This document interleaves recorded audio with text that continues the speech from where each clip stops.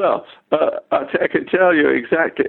It's like Kennedy's assassination. Everybody remembers where they were on that day.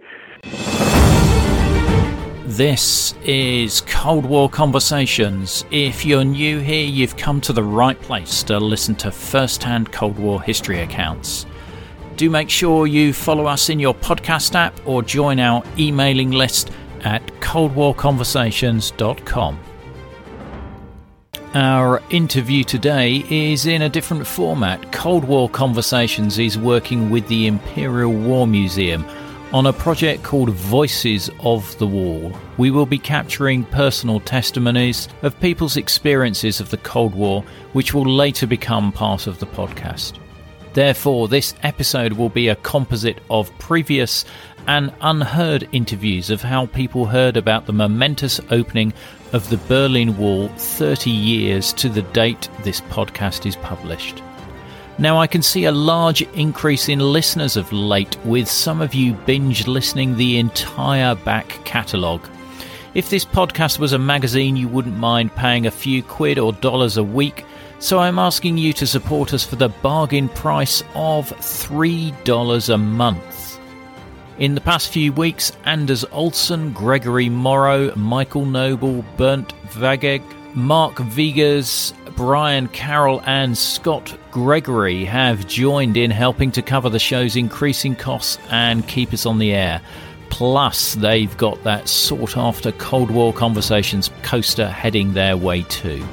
Just go to coldwarconversations.com/donate for more information. So, back to today's episodes. We have some great stories from that momentous day in 1989. Welcome to our Cold War conversation. This is Janina, who was a 15-year-old living in a village near the Polish border. It was a Thursday night. I came home with my dad from some sort of village meeting where people discussing what was happening. And my mum said the wall had come down, and we didn't quite believe it because it was not very realistic. But it did, and the next day in school, a lot of people were just not there. I had to go to school, unfortunately. My parents didn't let me go off, and then I had to go to school as well on a Saturday, and there was really barely anyone there. This is Victor Grossman, who was a US soldier who defected to East Germany in the 1950s. He continued to live in East Germany through to the fall of the wall and continues to live in Berlin today. I must have been at home. It was late at night. I was at home. I had watched on television this announcement by this Schabowski when he took this paper out of his breast pocket and read it as if he was new to him and said, "Oh, the wall seems to be open." And the journalist said, "When?" And he said, "Right now." I saw that on television. I was amazed, of course, like everybody, although I wasn't quite sure that it really would be open. But thousands and tens of thousands of people took him at his word, whether he really meant that immediately or not. They took it that way and flooded the exit stations and just pushed their way out, basically. And for me, this was a mixed, very mixed emotion. It created very mixed emotions. I might mention that my wife and both sons went the next day, as almost everybody did, to West Berlin. First thing you did was to go to the bank and get this 100 marks of welcome money so you could buy things.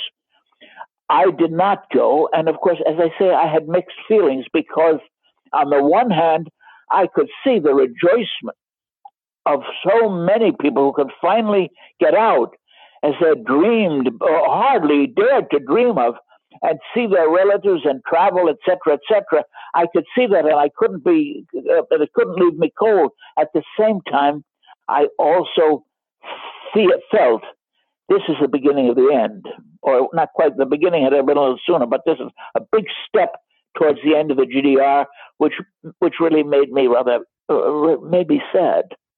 This is Gillian Cox, who was a US student travelling around East Germany in November 1989. On the night of the fall of the Berlin Wall, she was in West Berlin, and this is her story. So you were just chilling in West Berlin, Yes. and the 9th of November, you're watching TV? We were actually listening to the radio. Yeah. My friend's roommate was in the other room watching the TV. And my friend was practicing his English by listening to the BBC. And, it's like, oh, yes, definitely coming along. That was better. That was better.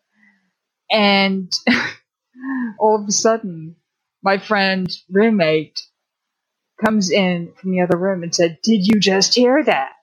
Oh, no. Christoph over here was practicing his English.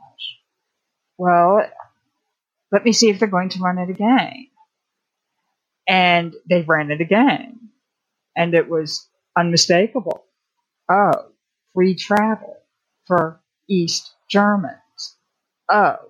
So we grabbed our jackets. I grabbed my camera as well. And we just went outside in the direction of the Berlin Wall. And we just... And were there lots of people on the street at this point? The streets were starting to fill up and got, I'd say, even more full by the second, because everybody was walking out of their apartments. Everybody, because it was, is this real? Is this real? And we heard the crowds building on the eastern side. And then I'd say everybody just lost track of time because history was happening and we were all in the thick of it. So where did you head towards? Well, first we headed in the direction of the wall to make sure that this was actually real. And then we just started walking back towards the direction of Fürstendamm and all of that. We now hear from Antje, who featured in our episode A Cold War Romance. She married a British guy and was travelling across Europe when she heard about the opening of the wall. And it was quite late by then, and we were listening to the World Service in the car, and just before, about 20 minutes before we crossed over, or we reached the French border, they announced on the World Service that they had opened the crossings in Berlin, that the wall had come down. And how did you feel about that? I don't know. It was just, I couldn't believe it. And for me, oddly enough, the main reaction was, God, I went through all this hassle and I could have just walked through 3 days later. Yeah. It was just mainly, really? Yeah. Now? Yeah. And Tim was a bit annoyed. He said, we've missed the biggest party in Europe by a few days. So yeah, it was, and then we reached, 20 minutes later, we reached the French border and I needed all my paperwork be stamped and they needed to see my visa. And so I had to actually go and show my passport, and the French border guard looked at my passport and he couldn't believe it. And he just said words to the extent of, wow, you were quick. Because they had obviously just heard what was going on. And 20 minutes later, he saw his first East German passport there. Yeah. He wanted to keep it as a souvenir, but I said, no, I still need it. Yeah. Phil Logan was a soldier working on the close defence of the Pershing nuclear missile in West Germany. Well, I was actually in Neu-Ulm, Germany, back at the barracks, and then the news broke, and we all rushed to a TV set, such as they were back then, because it was, some of us couldn't get German television. But it was covered enough on the American news that we could get, because back then we didn't have the 24-hour news, so we had to get the breaking news as it came in. And it was exciting. It was just unbelievably exciting at that time to see that wall finally come down. Yeah, yeah. And so were you I'm just interested to know, were you lying on your bunk and somebody came in and said, you'll never guess what's happened? Or yeah, that was pretty much the way it happened. Is no one expected it to happen.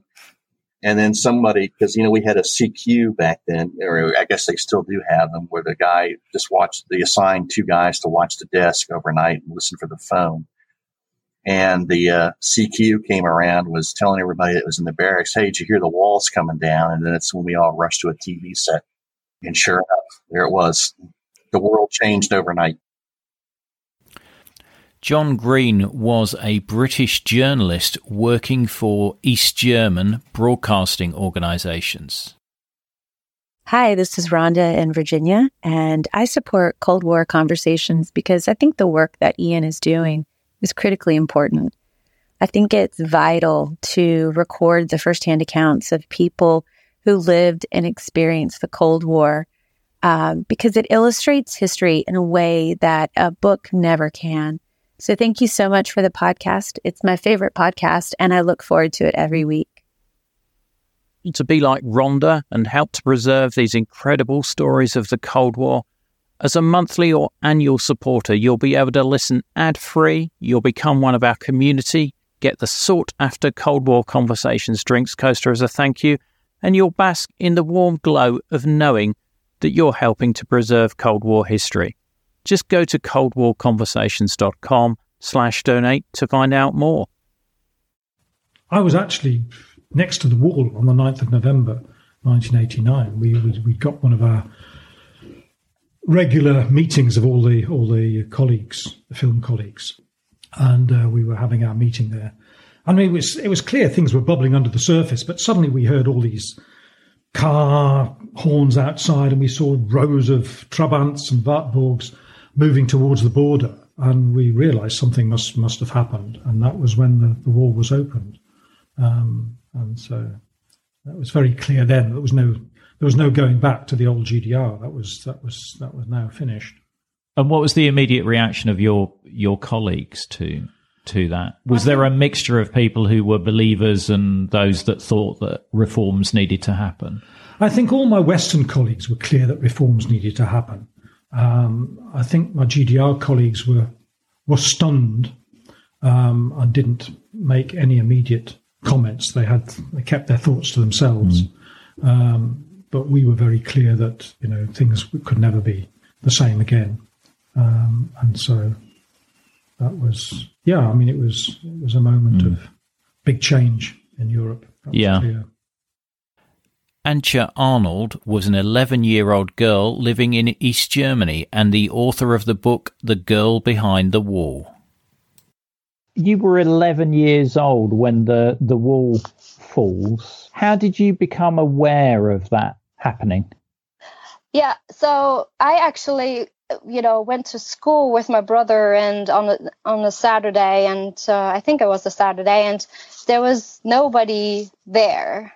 There was nobody there. There was a couple teachers, a couple other students, but nobody else. And that's sort of, the teacher that were there, they were like, okay, you just, go home.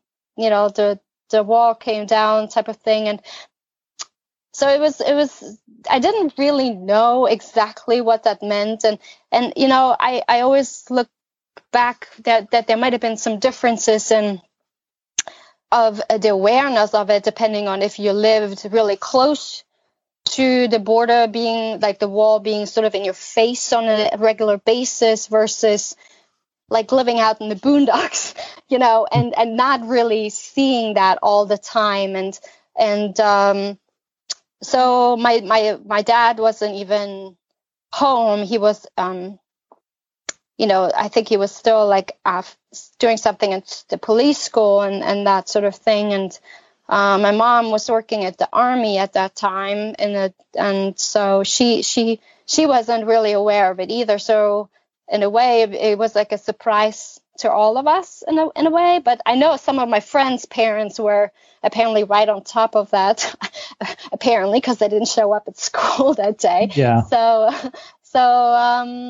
I don't know if my parents sort of decided to not pay attention to a lot of the news and that sort of thing. But basically, my brother and I broke the news to my mom. Wow. And how did she react to that? I think that there was sort of like a confusion and maybe not like really finding that to be true. Like, do we believe that? Do we not believe that? So there's a lot in the air. I felt like, is this for real? Is this temporary? What do we do? Because the other thing, what happened was that, we, like my mom, and they were told to not go to West Berlin or West Germany because, they were still working for, like the Volkspolizei and the army, and you weren't allowed to do that, So there was a lot of hesitation, confusion, and sort of things, and I'm like, well, if my parents are confused, then I have no idea what's going on. So. Yeah. Mark Baker was a US journalist working out of Vienna, covering Cold War Eastern Europe, including Prague. Amazing scenes. Can you remember, when you first heard that the wall was open? I was in Vienna at the time. I was not in Berlin. It was just, obviously an incredible moment. And so my girlfriend at the time in Vienna, we went on the 9th to Berlin, and on the day of the 9th, and we spent about 3 or 4 days there. We couldn't believe it. So, I was in Vienna. I saw it in the newspaper, saw it on television, and the very next day we were on the train and going up to Berlin to see it for ourselves. Wow. And just describe sort of what it was like, if you can. It was absolutely amazing to be able to we spent a lot of time on the public transportation system, of course, and riding around through that. And it was just, it was just an amazing party. I had just come back from that trip to Prague, in which I had interviewed all those people who told me that change was not going to come to Czechoslovakia. And I had actually written that type of story for our magazine, Business Eastern Europe. And, of course, immediately I felt like I totally missed the story, So I guess I was a little bit bittersweet. Yeah, for me. I think it's fair to say that you weren't the only one there. So did you have did you actually say to yourself at the time, wow, I'm here in Berlin at such a pivotal moment in history, or did you not think it was such a big event? Both, actually. I mean, it was an enormous event. I was, but I didn't have the presence of mind to really document it. I mean, somehow we were just carried away with events. When I look at my pictures of Berlin from that time, it's just us standing on a train platform or something like that. There's very little of the excitement of the time. So I don't know what I was pointing my camera at, I'm not sure, but no, we were completely aware of the historic moment, of that. I just wish I had more of a presence of mind to have kept better notes, to have written really what my impressions were and what I was seeing at the time exactly, and what I was thinking about it at the time, because, obviously, that's very important for, to when you look back on like in our conversation, to be able to have those notes at my disposal and really to be able to tell you exactly what I was thinking.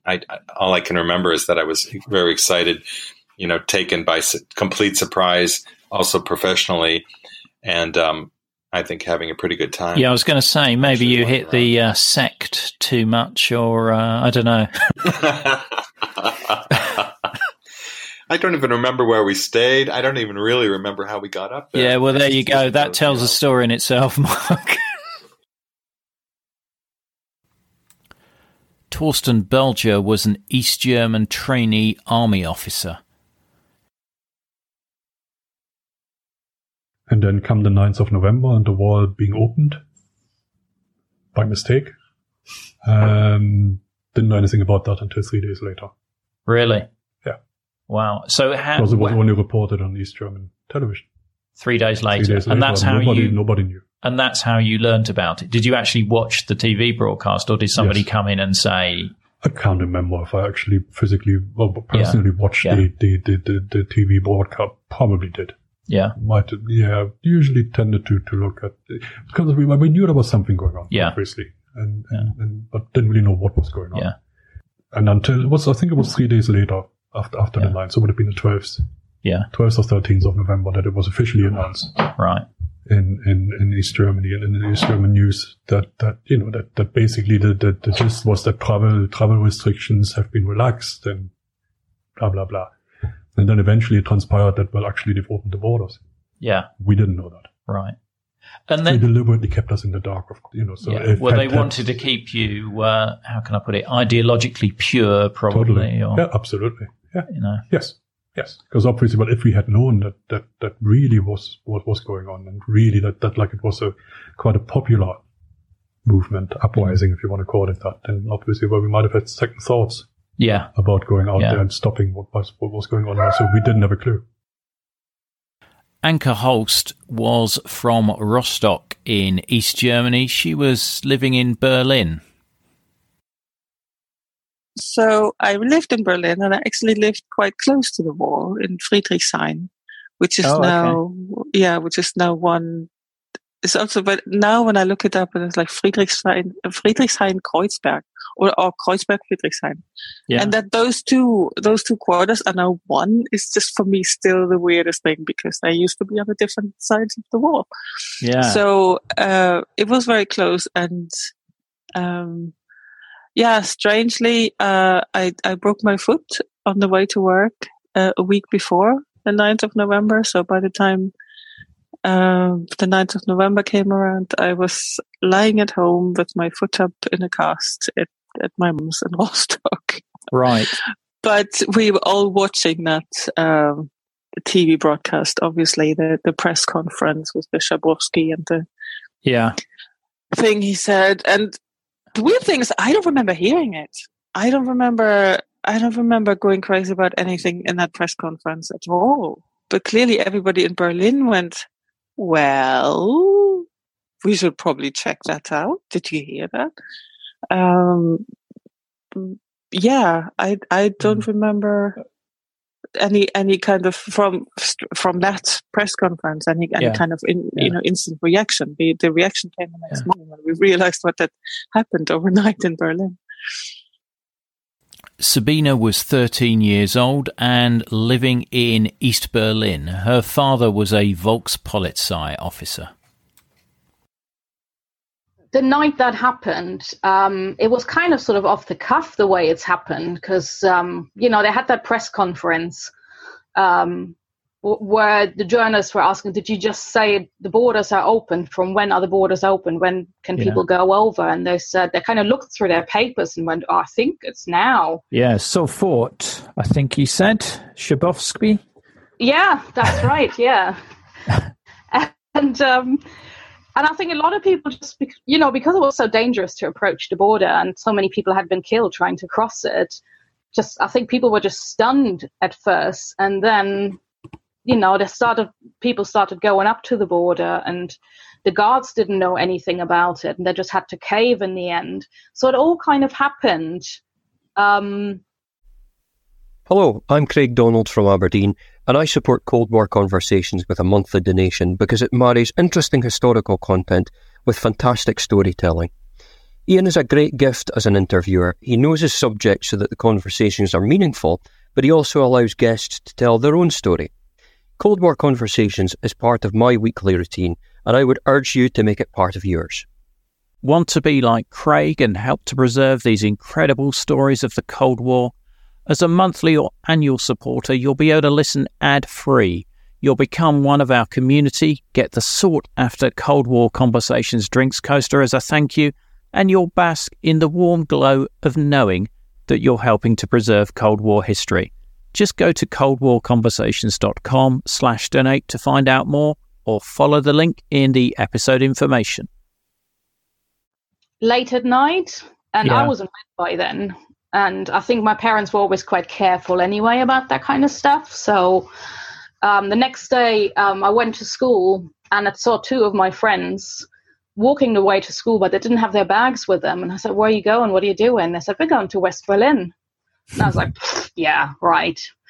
And then they did show up in the end because they were just too chicken to skip school. And and then I thought they just made it up. But then over the next few weeks, more and more people were missing or didn't come back to school. And that's sort of, I mean, by then, obviously, we were aware that the wall is open, but we were still unsure about what was going to happen, how we were meant to behave, especially the teachers. You know, are we now still following the rules to the letter, or is that changing? And it was quite an uncertain time because we just didn't know what was going to happen. Are they going to close the wall again? And, you know, and if you now show some sort of enthusiasm about the wall being down and they put the wall back up, will that have negative consequences for you? Michael Rafferty was a US soldier serving at Checkpoint Charlie on the momentous day that the wall opened. I was watching AFN, so I was just sitting there watching TV when they said that the travel restrictions were being lifted. Now, during that time, there was a lot of movement into Hungary and Czechoslovakia, and people were going around about to get out of East Germany. And so I didn't really think anything of it. I called down to the checkpoint, Nate Brown, Staff Sergeant Brown, who was a senior NCOIC down there. Mm-hmm. I said, Nate, is there anything going on? He said, nope, it's pretty boring. And I said, okay, well, I'll be there to relieve you at 6 a.m. He said, okay, I'll see you then. Now, it was Veterans Day. So we were expecting a whole ton of veterans to come up. There was a 4-day weekend. So not just veterans, but soldiers coming up because they had a 4-day weekend. So we were expecting it to be busy anyways. And when I got there at 6 a.m, I was briefed on the way down there that it was a mess. And I got to Nate and I said, you told me nothing was going on. He just shrugged his shoulders and looked at me like I was crazy. He didn't even say anything to me. He said, it's all yours. So it's just like this human onslaught, you know, this avalanche of humanity coming through the checkpoint. If you've ever sat next to a Trabi, the Trabi has a distinctive smell. Yeah. And it would idle right next to the checkpoint door. Lovely. And you do that for 12 hours, you're not feeling so hot. So I was not feeling so hot after the completion of that day. It was pretty bad. And did any of the East Germans that came over speak to you? Oh, many. What were they saying? Mainly, it was a drunken happiness. It was just, a lot of them were just happy. You know, you get strange hugs, and it wasn't like, thank you for being. It wasn't. They didn't really know about it. It was just they were just happy to be over. Yeah. And they went to the first thing they did was they got their money at the bank because each one of them got 100 Westmarks. Yeah. They called it freedom money, or I'm not sure, but there was long lines at the bank to get that money. And then they went and had a day, and they all went back. Yeah. Their homes were in the East. They just wanted the ability to travel. They wanted the ability, like everybody else, is to get around and to do their thing. But those first 5 or 6 days were just a total nightmare for all 4 of the NCOICs. There were 4 of us. So it was pretty rough. Colin Munro was the deputy head of mission at the British Embassy to East Germany. Well, I can tell you exactly. It's like Kennedy's assassination. Everybody remembers where they were on that day. I was at a conference in the Reichstag in West, which is just over the border in West Berlin, and it was one of these. There were endless meetings and discussions and visits and goodness knows what. And anyway, this I think there were a whole lot of Bundestag deputies from West Germany there, and we were having a drink at the end of the conference, and the host, the Minister for Inner German Relations, Frau Dorothea Wilms, was giving a nice little speech from a lectern, And then somebody came into the room and handed her a note. And she said, I think you're going to all be very interested in this. And this is what Günter Schabowski has just said at the press conference the evening press conference in East Berlin, sort of about 500 meters away at the press center. And I've never seen journalists part company with their drinks so fast in all my life. And so we all rushed off to our to our stations to find out what was going on. And in my case, that meant driving back home over Bornholmer Straße. I was pretty tired. Anyway, I thought I'll go via Bornholmer Straße anyway, as usual, and I'll ask the Fopos what's going on. So I got to Bornholmer Straße. This must have been about 7:45 or something. And there were a few people, a few more than normal, sort of milling around on the eastern side of the wall. I said, what's going on? What's this stuff about Schabowski? And they said, we haven't heard anything. Nobody tells us anything. And so I went home and I told my wife what was going on. And we thought, well, we'll switch on the telly and see what's going on. And we were completely exhausted, I have to tell you. And so we watched Heute Journal at 9:45, and they said the crowds were growing, but there was still no sign. The wall wasn't open or anything like that. So we went to bed, and the whole thing blew up at 10:30. And my wife was uneasy or something. She got up in the middle of the night and switched on the telly and saw these amazing scenes. One member of the embassy had actually sort of stayed up all night and had gone with the flow and all the rest of it. It was absolutely, it's just amazing, and it was absolutely miraculous that it all happened peacefully. Not a shot was fired, nobody was in, and then of course over the subsequent weekend, the way. German efficiency. Everybody got their Begrüßungsgeld, 100 marks. On the first night, they all got free beer. And some of them got Begrüßungsgeld several times over, I have to tell you. Alastair took up a teaching post in Halle, East Germany, in August 1989.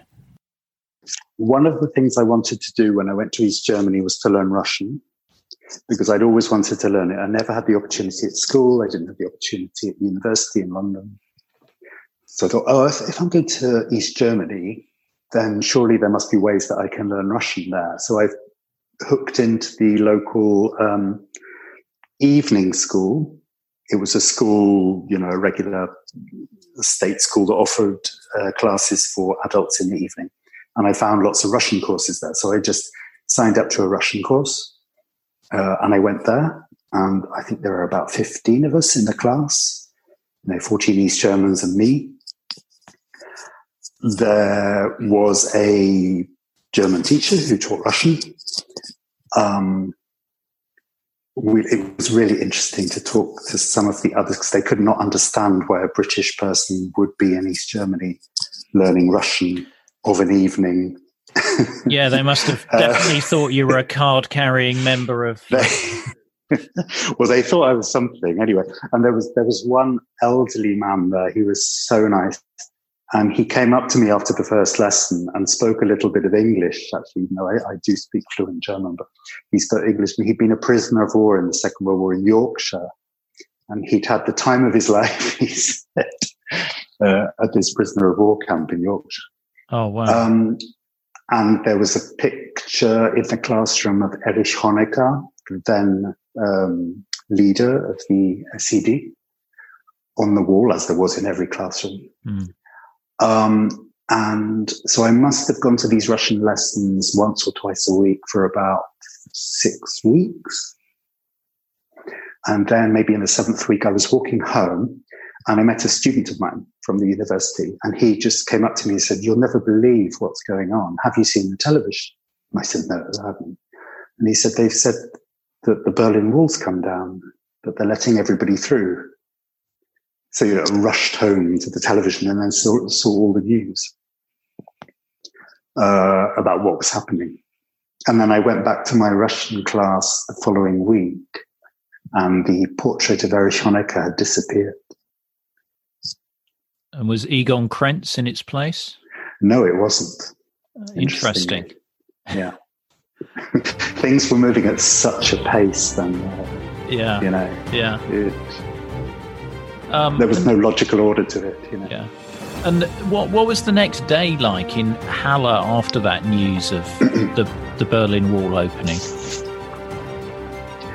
All I remember is lots of people on the trams with huge bottles of champagne singing. That's all I remember.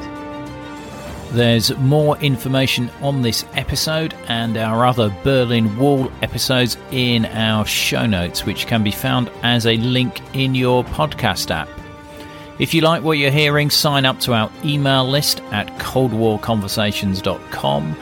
If you can't wait for the next episode, do visit our Facebook discussion group where guests and listeners continue the Cold War conversation. Just search Cold War Conversations in Facebook. Thank you very much for listening. It is really appreciated. Goodbye.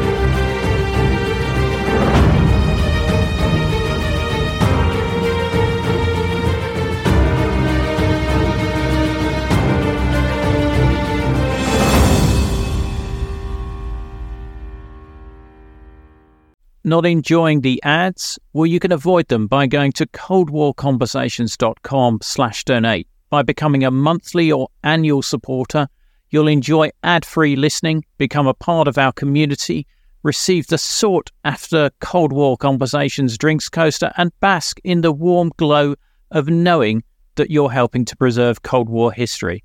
Just go to coldwarconversations.com/donate for more information.